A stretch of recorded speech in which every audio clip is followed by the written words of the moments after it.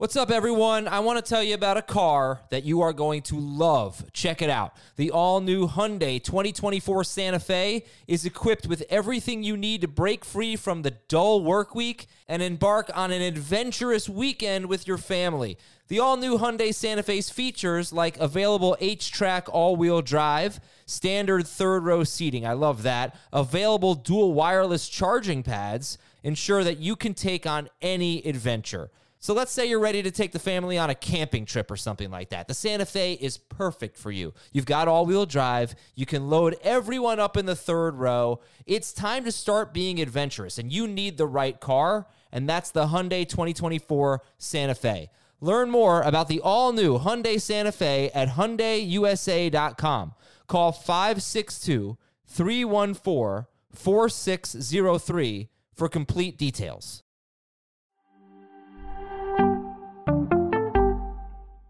This is Fantasy Football Today from CBS Sports. On his way to the end zone. I'll tell you what, that was a spectacular play. It's time to dominate your fantasy league. What a play! Off to the races. Touchdown. Oh, he's done it again. Now here's some combination of Adam, Dave, Jamie, Heath, and Ben.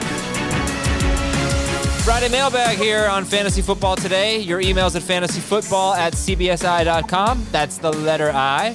And your questions on Apple Podcasts, your Apple Podcast reviews, always very appreciated. Leave us a 5-star review and ask us a question. I'm Adam Azer. No Dave, no Jamie, no Heath, no Chris, no Schrager. We got a new guy joining the show today. He's an editor for CBSSports.com for the fantasy site. His name is Dan Schneier, and we welcome him to the show. And you can see if you're watching the video at Dan Schneier, SCHNEIER. Dude, that's 4 straight consonants and 3 straight vowels. So it's a lot to spell. At Dan Schneier, I have friends NFL. who still can't spell that name right, Adam. 10 years, 20 years, doesn't matter. And then you got NFL at the end, just for some more consonants. At Dan Schneier, NFL. Follow him. All right, tell us about yourself, Dan. Welcome to the show. First time on FFT, not the last time. Welcome. And who are you?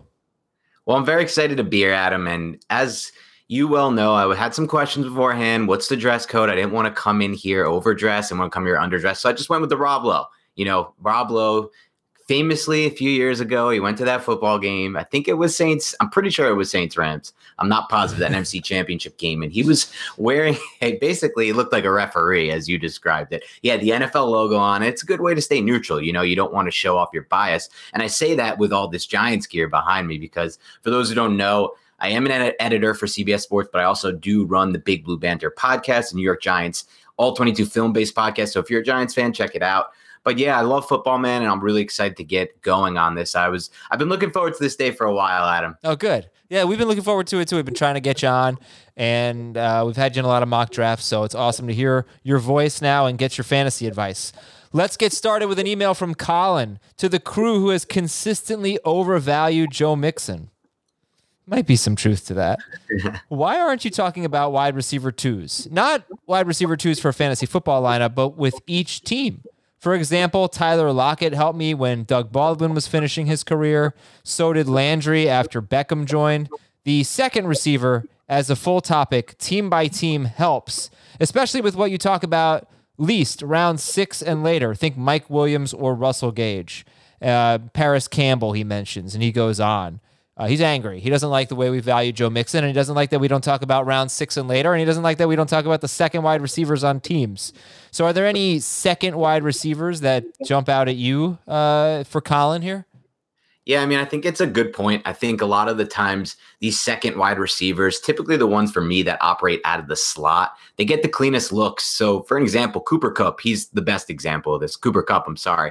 He's just made a career out of operating out of the slot, because when you're lined up in the slot, you're facing predominantly zone coverage instead of man coverage, and it makes it a lot easier to get open. CeeDee Lamb's the best example of this. I think he'll be even better this year, but he's looking for deeper guys round 6 or later. So some of my favorites, Adam, are Curtis Samuel, who I think they signed for a reason. That's an offense that likes to move the ball through the air. Darnell Mooney is primed for a breakout. He's a great example of this. And then a little bit deeper, Robbie Anderson. I think he was miscast a bit in his role with the Jets. They had him running a lot of just go routes and vertical routes. But in last year in Joe Brady's offense with Carolina, you saw him operate in a different way, and I think that will translate with Darnold this season. A couple others I love, Adam, and I don't know how you feel about Deebo Samuel. They're going to manufacture a lot of touches for him, again, out of the slot, but also in motion when they bring him into the backfield. And then Michael Pittman, somebody who I loved last year as a rookie profile, and I think he'll take a big jump with Carson Wentz this year.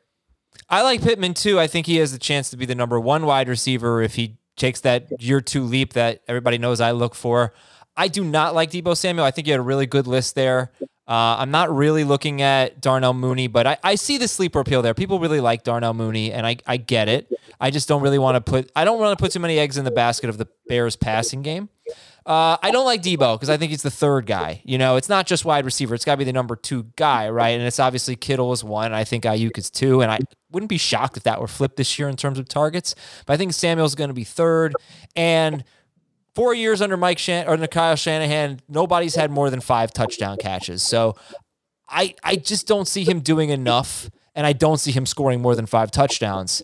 So Deebo, to me, I just don't really think there's a ton of upside there. He's going right after Devontae Smith and Tyler Boyd. And I can't tell you how much I'd rather have both Devontae Smith and Tyler Boyd than Deebo Samuel. And he's also going ahead of Curtis Samuel, going a few picks later. I could see it on Boyd. For me, with Devontae Smith, I feel like there's a good chance that passing game is not going to be what people think it is. Jalen Hurts bailed from the pocket a lot as a rookie and kept things out of structure. Smith seems to me like somebody who needs things to be a little bit more in structure like it was last season with Mac Jones. And as far as Deebo goes, I get what you're saying. There is capped touchdown upside. I think that. But these receivers like Deebo Samuel, Laviska Shenault, these players, and hopefully for the Giants' sake, Kadarius Toney, these players who the offenses manufacture touches for, whether that be motion them into the backfield for those quick push passes or just getting to them quickly out on the outside or on the perimeter because they know once they have the ball in their hands, they can force missed tackles or create yards after contact. I think they have a lot of value. Now, I would tend to say more for PPR leagues, Adam.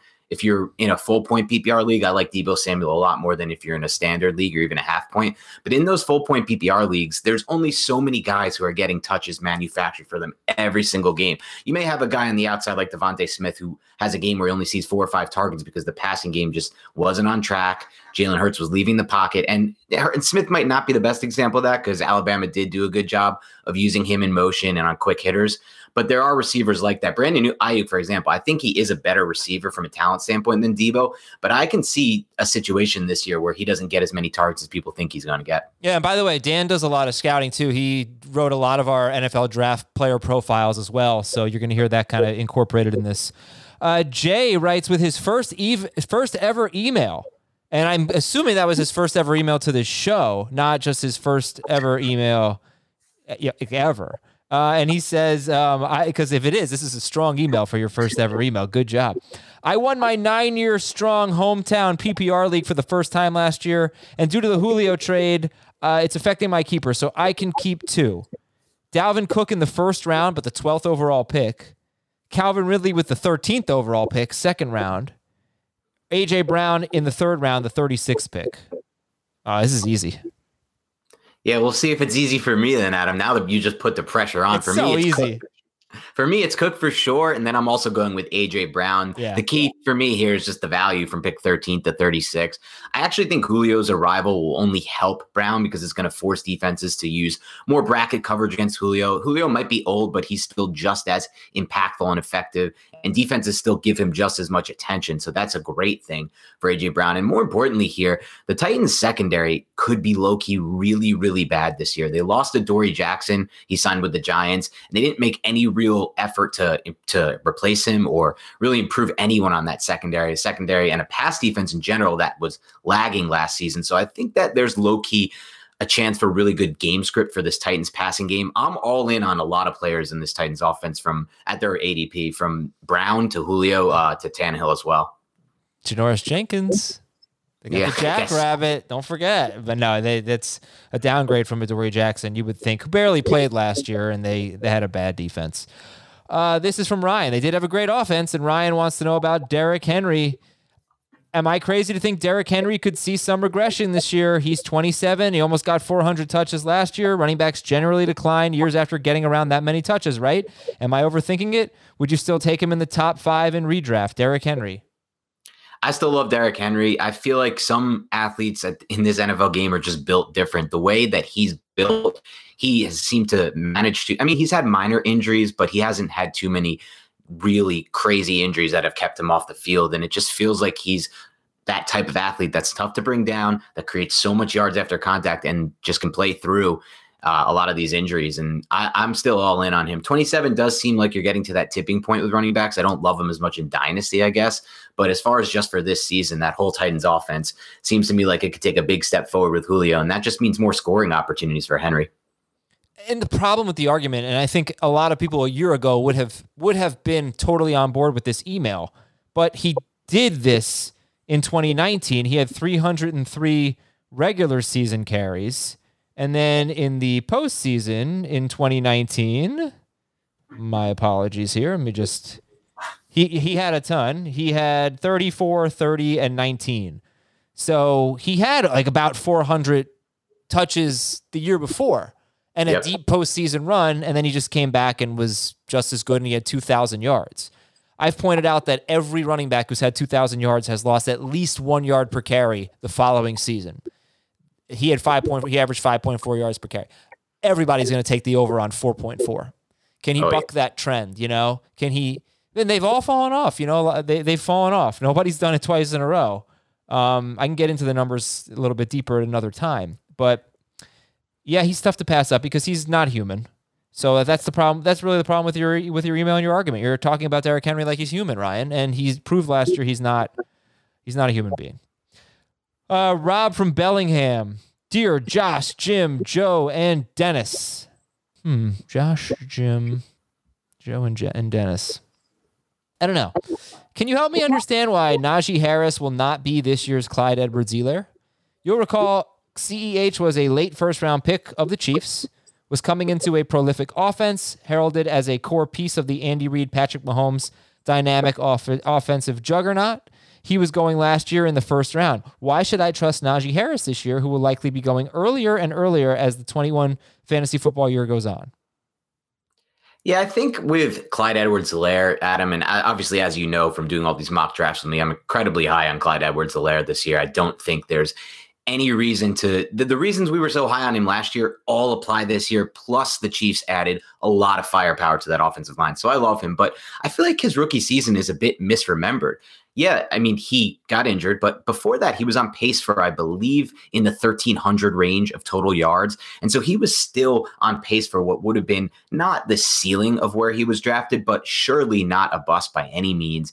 And somebody who you could have relied on as a low-end RB1, more in the high-end RB2 range. And that was and this is a note from Chris Towers, who's not on the podcast right now, but it's from his recent fantasy preview of the Chiefs offense. That was a lot of bad luck from the touchdown standpoint. I mean, this is according to Chris, it's a number to know. Clyde Edwards-Helaire had 15 carries inside the 10 last year.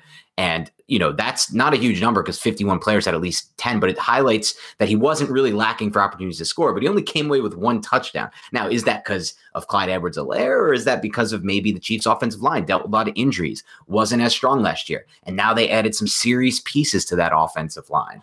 And so I feel like that could regress in the positive direction. Clyde Edwards-Helaire could be great. Now, on the flip side, when it comes to Najee Harris, I am definitely concerned with that Steelers offensive line. I think it's been really falling apart the last 2 or 3 years, and they have done a little bit to improve it, but not enough. But ultimately, I feel like the volume will still be there. And when you're drafting a guy like that, what you really want is the volume. That's first and foremost, because that can get you to the RB2 numbers, I believe. And at this point, Najee Harris is still not being drafted as high as Clyde Edwards-Helaire was at the end of last August draft. Because I remember Clyde Edwards-Helaire shot up in some drafts all the way to the 5, 6, 7 spot. So it's not. I took him. I think I took him 5th or 6th in a draft. He had, just to keep going with what Chris said, 9 carries inside the 5 and only 1 touchdown. That was the fewest for any running back with 9 or more carries inside the 5-yard line. I mean, It's hard to get lower than that, but he's the only one who had fewer than 3 touchdowns. Most had 5 or more, 4 or more, I'd say. So 9 carries, Like Mike Davis had 9 carries inside the 5 touchdowns. Kareem Hunt, 9 carries, 3 touchdowns. Aaron Jones, 9 carries, 4 touchdowns. Myles Gaskin, 9 carries, 3 touchdowns. Darrell Henderson, 4 touchdowns. Clyde Edwards-Helaire, 1. Taysom Hill, 6. So, the other thing that was annoying for Clyde Edwards-Helaire managers was they would run trick plays with Travis Kelce. They would do those little touch passes to Tyreek Hill.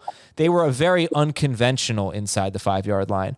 But, I break it down into 2 stretches for him. First 6 games, he was on pace for 285 carries, 56 catches, and 1,819 total yards.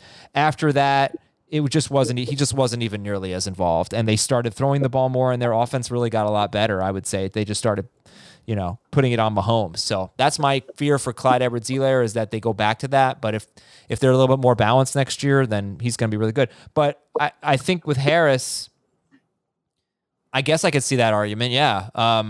But there are plenty of rookie running backs who had great seasons.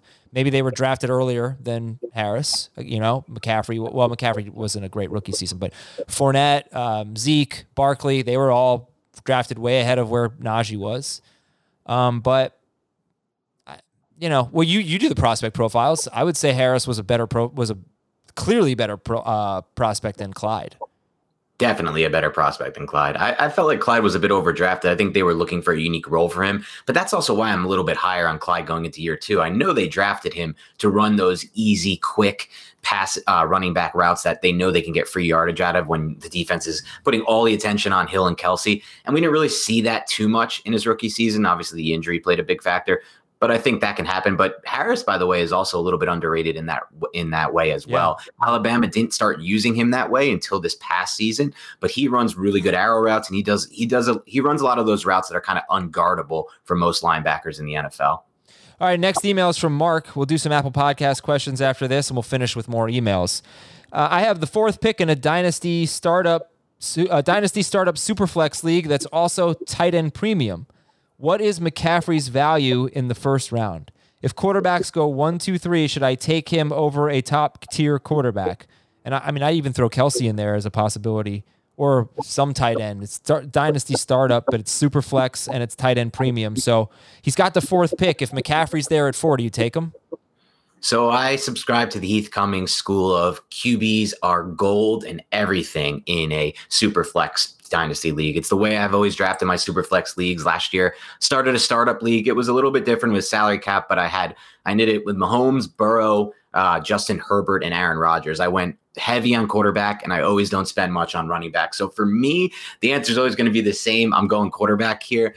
Again, I think the running backs are the one position in Dynasty that tends to get overvalued. I mean, even last year, I remember Miles Sanders was viewed as a top 10, top 15 Dynasty asset going into startups last year. Now, where do you view him? James Conner was another guy who some people viewed going into last year as maybe a top 40, top 50 Dynasty asset. Now you won't even use a top 150, 100 or 200 pick. The roles change too much with running backs. The teams change out the position too much, and the volume isn't always there. So for me, I'm passing on McCaffrey, and I'm taking one of the quarterbacks, because you can still get a really good young quarterback at the 4th pick. It's not like we're talking 8th, 9th, 10th range. Oh, yeah. I mean, you're talking Lamar Jackson, Kyler Murray, Josh Allen, someone like that.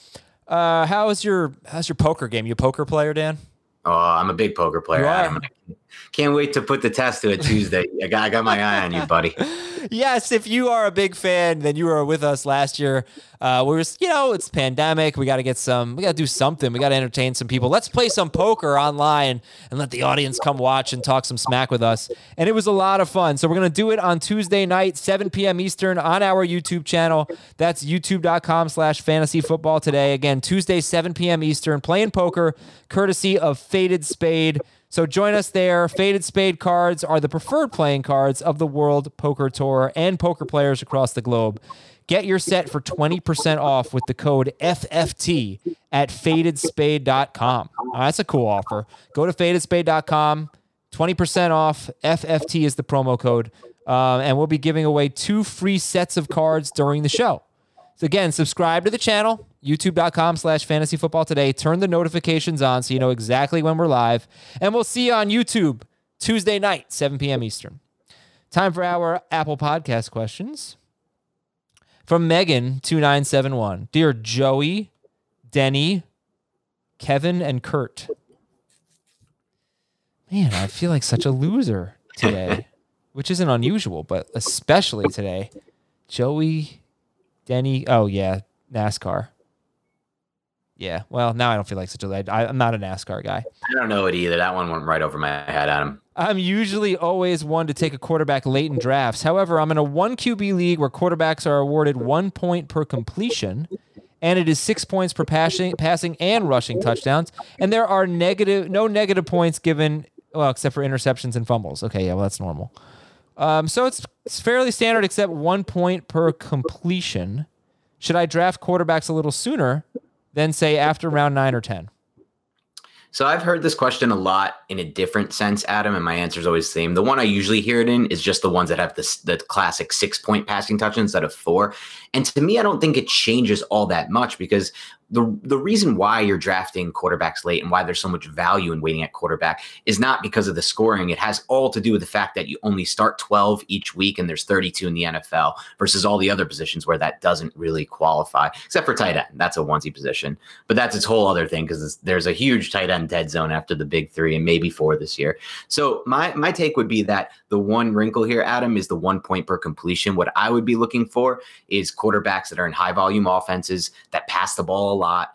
And so I think you can look to take one earlier, but what you're really looking for is to take a quarterback whose defense stinks. So they're going to be in game script where they have to throw the ball a lot in comeback mode, and a quarterback who has a pretty high completion rate. Well, let me tell you, like Tom Brady had 401 completions last year, and Lamar Jackson had 242. Exactly. Okay, so we're talking about 160 more points for Brady. So that's crazy. When you see, I hope I did that math right, 159, I think. When you see questions, when I see questions like this, it's not necessarily you need to draft a quarterback earlier. It's you have to change your rankings. Yep. Point per completion and 6 point per passing touchdown league. I'm not going to do rankings for these right now, but I am taking Tom Brady over Lamar Jackson. Without a doubt. Yeah. In fact, you could probably wait at quarterback because people are going to take the usual suspects, and you can take Matt Ryan. Yeah. Who led the NFL in completions. Perfect for this. Right. You know, the drop back passers gain a lot more value. So it just changes the players. It changes the rankings, not the strategy, I think.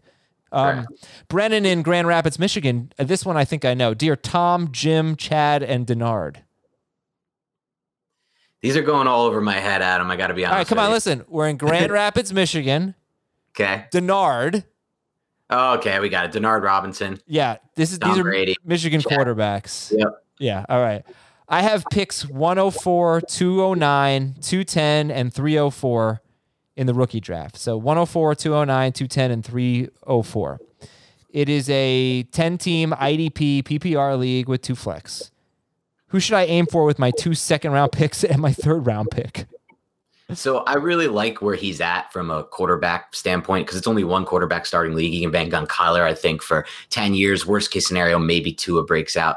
Tight end's a bit different. Kelsey's going to be there for a few more years. I don't love the back end 3, but tight end you can usually tight end I wouldn't use one of these picks on. So what I really think you should focus on here is running back and wide receiver depth.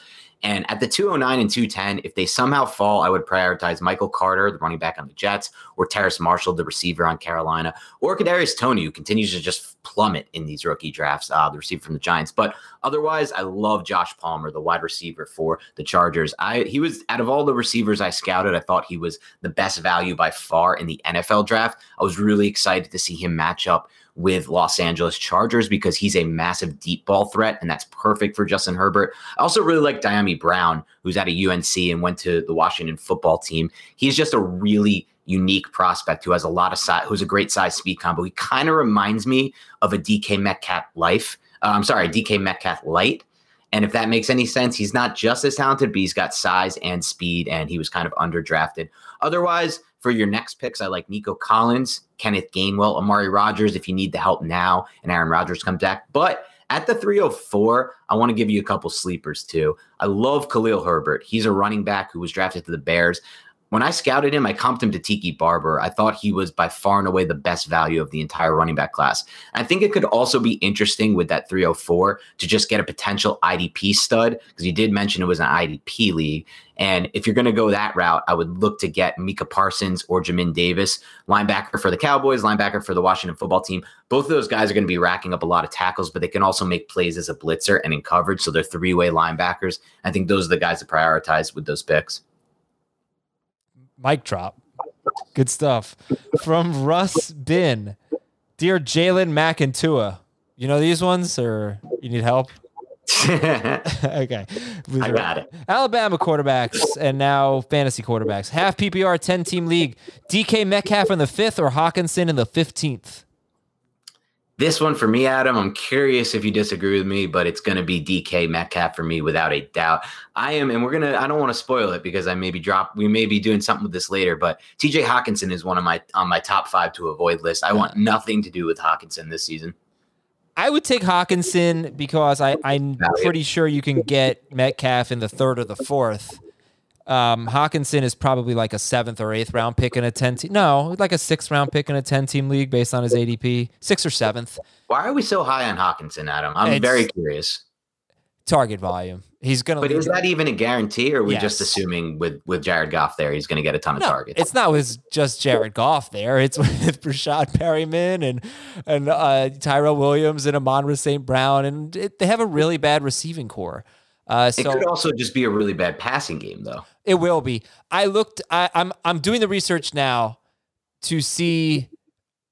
I've only done 3 of the 5 years. I want to see the last 5 years where the top tight ends have finished in terms of targets on their respective teams. And through 2016, 17, and 18, every single top 5 tight end was 1st or 2nd on his team in targets. So just that's a little bit of a side note. Just keep that in mind. We expect that from Kelsey. We expect that from Waller and Kittle and all that. But that's why I don't really want anything to do with Irv Smith. I don't think he has top 5 upside. Right. Something to think about. I think he's going to lead the team in targets. We know they're going to have a bad defense, so I think they'll be throwing a lot. And I understand. We did our tight end episode yesterday. I understand that the metrics don't really show that he's a great player, but I think you're just kind of buying into the opportunity. He could be 2nd or 3rd in targets among tight ends, and if he is, then like Kyle Rudolph 5 years ago, he's gonna back into being a top 5 tight end. It is also an Anthony Lynn offense, though, so a lot of those targets will funnel through the backs. I just feel like when you bank on these guys, it's just more so with the running back position than tight end. I don't think there's as many examples with tight end, but when you're banking on projected volume and on an offense is not going to be very good at all, I think it could be bottom 5 in the NFL. It seems like those are the types of bets that tend to fail more often because volume is kind of tricky. We think that he's the best receiver on that offense, but is that for sure? He's more of a two-way tight end. I feel like he's a better blocker than receiver. So I don't know about this one. Hawkinson's going to remain on my avoid list. All right. Yeah. He's going back to back with Mark Andrews. So you're an Andrews guy in that argument? Without a doubt, but I'd take Pitts over both of them. This is from Judy. Hello, Alice, Bradley, Anderson, and Cup. Oh, those are Coopers. There we go. Yeah. I'm the commissioner of a 10-team half PPR redraft league.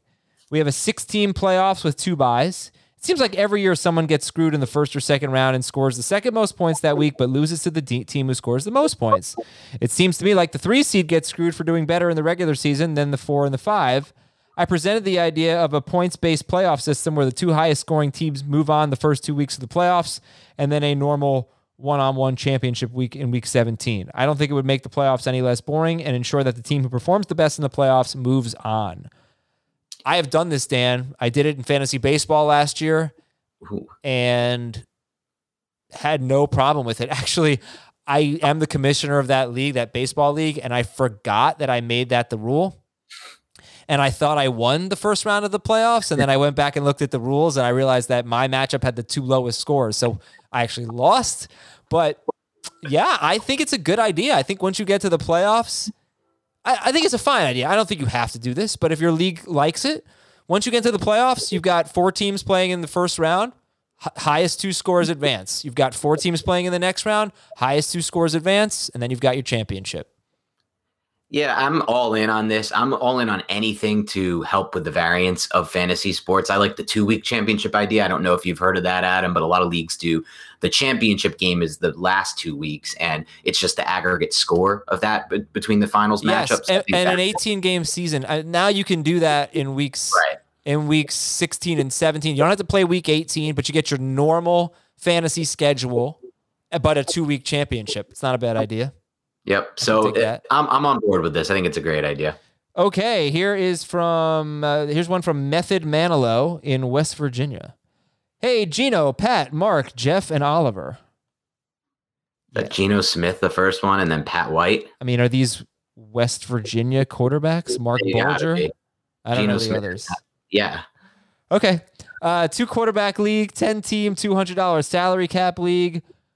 All yards count the same. Passing, rushing, and receiving. Interesting. Keeping Dak for $30. Would you keep Derrick Henry for 26, Calvin Ridley for 19, or Jalen Hurts for 5 in a 2 QB league? I think I'm going to have a different answer than you on this one, Adam. I'm going Jalen Hurts. I just feel like with this scoring system, QBs are worth just about everything, and I would get as many as you can. Yeah, it's 10 team, so that means there's going to be potential for more on the wire, but I would imagine if you're in a league like this where all yards count the same, passing and rushing, then you're gonna probably see a league where everyone owns QBs, and if you have more QBs, you can use them as trade bait. I would just try to get as many quarterbacks as possible. So $5 Hurts, I'll take it. I agree completely. This one is from RTEYUVGRR.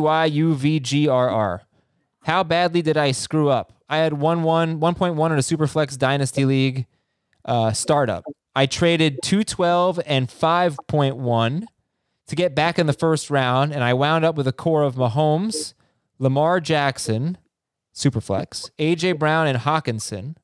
But I have Gaskin and Edmonds at running back. Did I give up too much? Was Hawkinson a mistake at 4.1? So I'll start with a good here. I love having a super flex core of Lamar Jackson and Mahomes. I've said before, in Dynasty, I'm all about the quarterbacks, and I'm literally downgrading running back. So I don't mind that you're weak at running back, but I can't get on board with Hawkinson at 4-1. I'm not a big believer in him. We just went over this a little bit earlier. I don't see the profile for him as being kind of a fantasy difference maker. He's not the receiver Darren Waller is. And I think if you're going for that type of play at 4-1, you're hoping he can evolve into that, not only a target hog, but someone who can do something with the target. So other than that, I like it, but I do kind of feel like Hawkinson was a mistake at 4-1. Yeah, as someone who likes Hawkinson, I wouldn't have taken him that early. But yeah, you got some good stuff there. You'll be all right. And I think Connor's going to get hurt, so Edmonds is going to have a few weeks where he's potentially a huge stud this week, so you'll be good there. From B. Do Well. Good morning, Pete, Keith, Eddie, and Ezekiel. Those are Ohio State running backs. Oh, this guy's uncle is Keith Byers, so that's pretty cool. Nice. Half PPR league with 2 keepers. We can only keep one position per keeper, so you can't keep 2 running backs or 2 wide receivers. I think I may have read this as an email, but we'll do it anyway. I'm keeping McCaffrey, so who would you keep? Ridley in the 3rd, McLaurin in the 5th, or make a trade for Kelsey in the 2nd, and then don't make so he would have to give up Zeke and Ridley for Kelsey. So Ridley in the 3rd, McLaurin in the 5th, or trade Zeke and Ridley for Kelsey.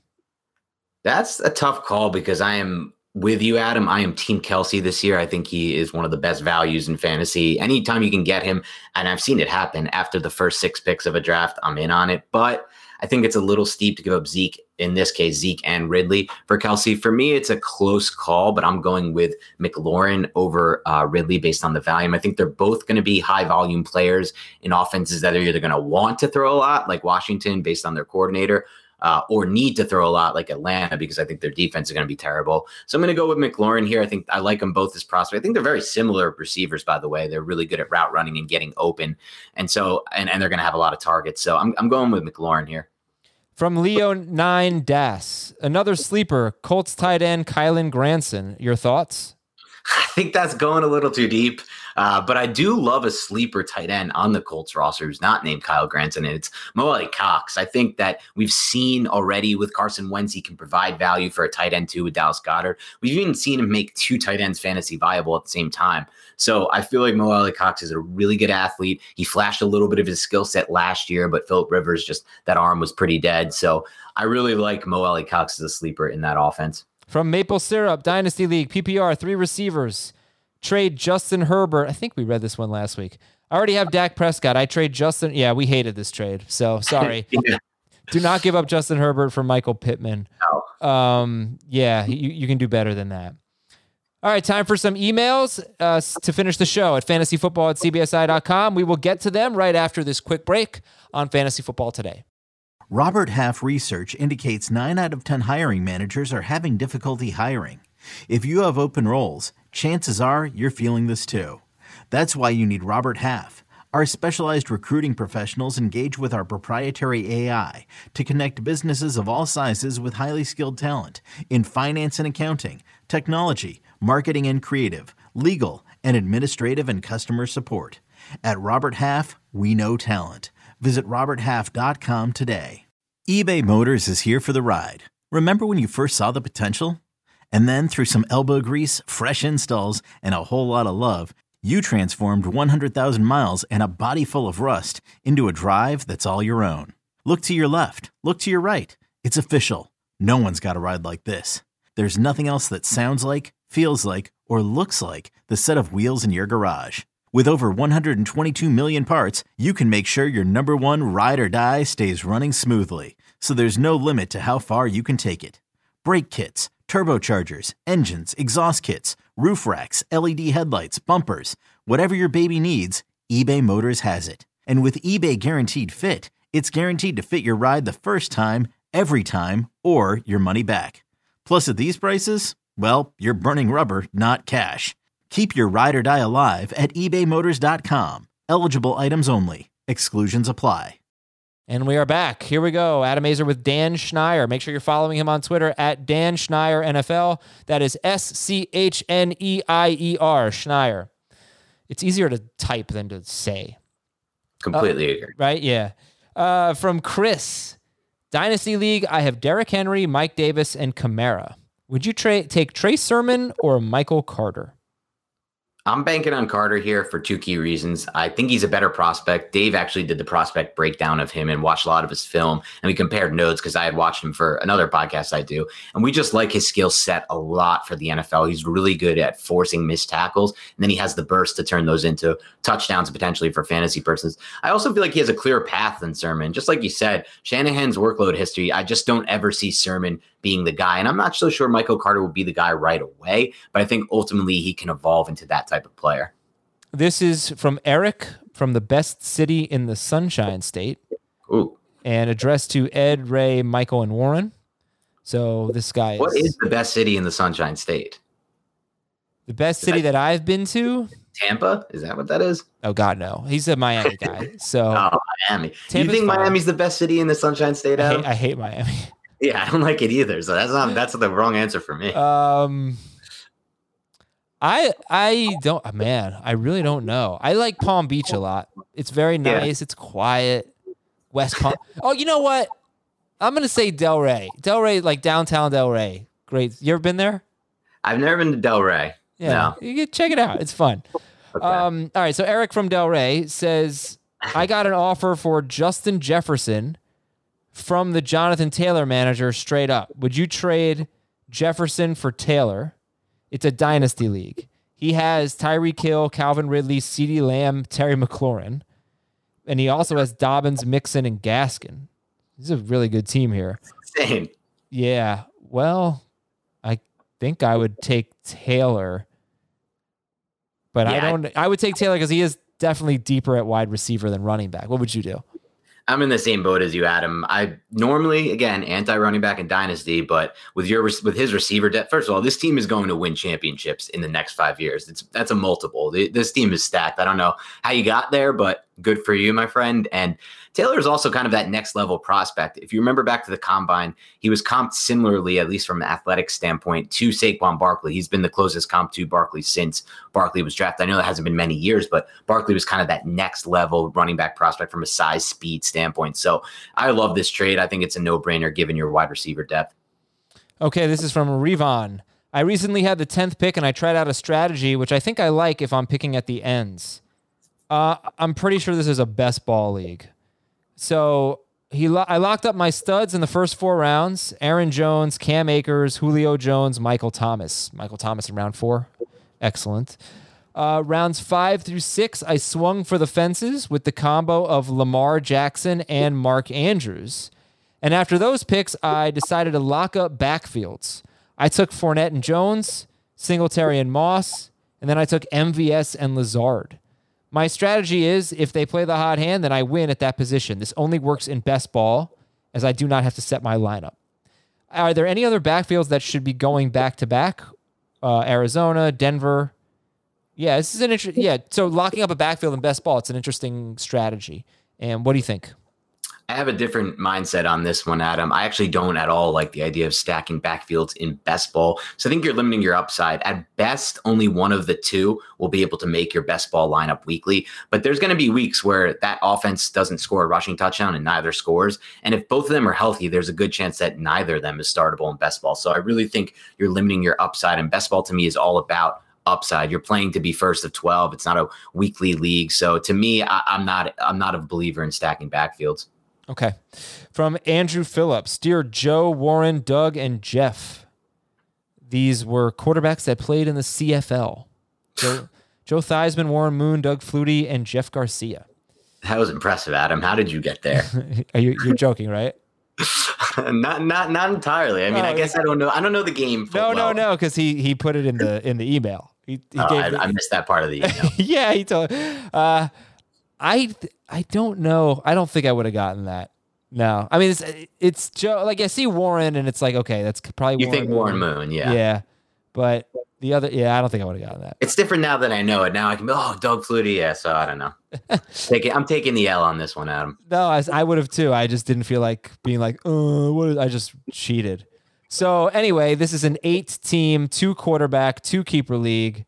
I had a strong team last year and I finished 3rd, but my biggest weakness was QB2 in my 2QB league.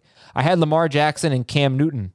I want to lock up my QB2 early this year, potentially with my first pick. I'm keeping Lamar. So the other quarterbacks that are gone that are going to be kept are Mahomes, Allen, Brady, Murray, Prescott, and Wilson. Which QB would you target from the next tier? Herbert, Hurts, Stafford, anyone else? Yeah, I have a lot of. First of all, I'm gonna make a comment now that I love Matt Stafford this year with Sean McVay. I feel like that offense has been so efficient with even with Jared Goff at times in that passing game, and I really think Jared Goff is a massive step down from Stafford. So I think he's going to hit the ground running there. They have really good weapons as well. But I have different late round guys that I'm targeting, and they all fit the same billing, Adam. They're all those Konami code quarterbacks. So for those of you not familiar with the Konami code, it's basically targeting quarterbacks who also give you points on the ground. So Jalen Hurts is a great example, but he'll be drafted a bit higher. I'm going to be honest, I'm back on the Cam Newton train this year. I feel like they've done enough to upgrade around him, and you're still going to get a guy who's utilized early and often in the red zone as a runner. And so I feel like he can give you a lot of value there. Daniel Jones is another one, Adam. I don't want to sound like a homer here because things can go poorly, but his ADP just keeps sinking and sinking and sinking. And he still is that same quarterback from his rookie season who gives you the upside on the ground with rushing stats. And now he has Kenny Golladay to work with, Kadarius Toney. So I feel like he's another example of somebody I'm targeting late that can fit that Konami code. Yeah, this question, though, was, he wants to take his number 2 quarterback with his first pick. So once Mahomes, a little bit higher, right? Yeah. Mahomes, Jackson, Allen, Brady, Murray, Prescott, and Wilson are all gone. Herbert, Hurts, Stafford, those are the 3 he mentioned. You got to throw Aaron Rodgers in there. I think I would probably just go Aaron Rodgers, but I tell you what, if it were a 1 QB league, I would take Jalen Hurts. Mm-hmm. But since you're not going to be able to just play the waiver wire or try to find upside later in the draft, really, I guess you could, but I would probably go Aaron Rodgers. That'd be my pick. Out of those guys, I'm with you for sure. I think people are underrating Rodgers right now just because of the uncertainty of the situation. It doesn't seem to me like he has as much leverage as some people think he does. I think he's just going to be on the Packers. They'll do something nice to make him feel, comfortable. And if he is back on the Packers, he should be the go-to guy here as your target for that really high-end second QB, especially with the addition of Amari Rodgers. It's going to make him even better. Last email. Ahoy, gents, from Hoss in a town in Hobbiton or something. This is from Lord of the Rings. In of the far eastern part of West Farting. I don't even know what these words are. I consider myself a nerd, Adam. I like a lot of this stuff, and I've never really gotten into Lord of the Rings. I don't know what happened there. I watched the first one about 17 years ago. I think I was a freshman in college, so that was, what was that, 2002 actually, so more than that. I didn't like it at all. I thought it sucked. But then I saw a battle scene on TV, and I was mesmerized. I was, wow, this is impressive. I need to give this series another run. So we'll see. Maybe I'll try to find time for it in like 18 years when my kids are in college. All right. Draft philosophy discussion question that should benefit the majority of your listeners like me who play in 3 or fewer leagues per year, who might question analyst advice as too bullish or worse, stop listening to the show because their seasons are ruined because their risky first and second round draft picks bust. The question is, don't stop listening to the show. Compared to the common listener who might play in 1 or 2 leagues at most, do fantasy analysts have a bias toward drafting players based on potential upside because they can better afford to miss on those gambles by spreading that risk around in their 10 or more leagues that they play in? That's a good question. Are we more risky in our drafts because we have so many teams? My answer is no. I do not ever factor that in. I don't, my philosophies would be the same no matter how many leagues I were in. How about you? Yeah, I'm the same way as you. I don't let it factor into my thinking at all. Yeah, I think that no, you should draft for upside. I do think that we overstate upside a little bit because we don't know who has the most upside. The example I use often was 2 seasons ago. Todd Gurley was coming off what was, he was basically LaDainian Tomlinson for the 2nd straight year, and then he hurt his knee, and this was the Rams Super Bowl year. So he was coming off that run, and remember, it didn't end well for him. He didn't look good late, but he became a 2nd-round pick, kind of a late 2nd-round pick, and I was like, who has more upside than Todd Gurley? He was the best player in fantasy 2 years in a row before his injury. So I was like, I'm definitely taking him over Dalvin Cook. And, of course, Cook has now become almost Todd Gurley. Todd Gurley is not on a football team. So I think that when you hear analysts talk about upside, we could easily be wrong about it, but I don't think it's a mistake to target upside no matter how many leagues you're in. That's how you win. You take shots. I wish I had more guts last year and had taken Metcalf over Lockett. I would have done, because I felt it in my gut, but everybody talked me out of it. So no, it's not as no. There's no effect based on the amount of leagues I'm in, but yeah, I think the word upside is probably like a drinking game. We probably use it a little bit too much, I would say. I also, though, feel like, Adam, in this regard, I don't think you can really, unless you're taking, Patrick Mahomes, which is terrible from a positional value standpoint, and we wouldn't advise it in those first 2 rounds. You can't really bank on floor like it seems to suggest in this. I feel like with injuries being so kind of, I'm injury agnostic. I think they're mostly luck based. So with the injury factor and a lot of other factors that go into fantasy football, there's so many, the variance is so high. You can't really predict floor either. So if you're just banking on this guy has a high floor, he's not a high ceiling guy, but he has a high floor. Ultimately, sometimes those guys end up not being the high floor guys, and they end up being the busts as well. So that's kind of my take on ceiling versus floor. Sure. All you have to do is go back to the first email that said, to the crew who has consistently overvalued Joe Mixon. Yeah. Well, Dan, thanks for coming on. Good to hear from you. It was awesome, man. Thanks for having me, Adam. You'll hear Dan Schneier again, no doubt. He'll be playing poker with us next Tuesday, youtube.com/fantasyfootballtoday. Head on over to Fantasy Football Today in 5. I just recorded 2 player profiles with Jacob Gibbs, Justin Jefferson, and Michael Thomas. The math on Michael Thomas is really, really exciting when you talk about target share and air yards and the players who have kind of done what he did last year. You'll see. Just check it out. Jacob does a much better job explaining it than I do. That is Dan Schneier. I am Adam Azer. Enjoy your weekend, everybody. We'll talk to you Monday on Fantasy Football Today.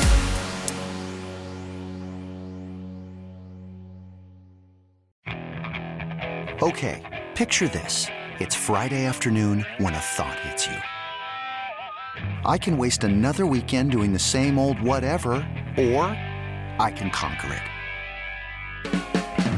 I can hop into my all-new Hyundai Santa Fe and hit the road. Any road. The steeper, the better.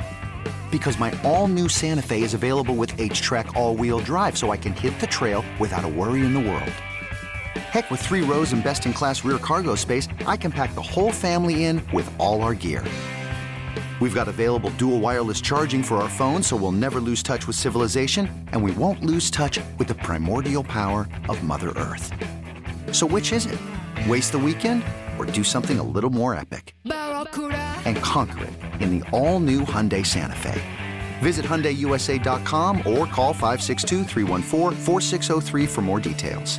Hyundai, there's joy in every journey.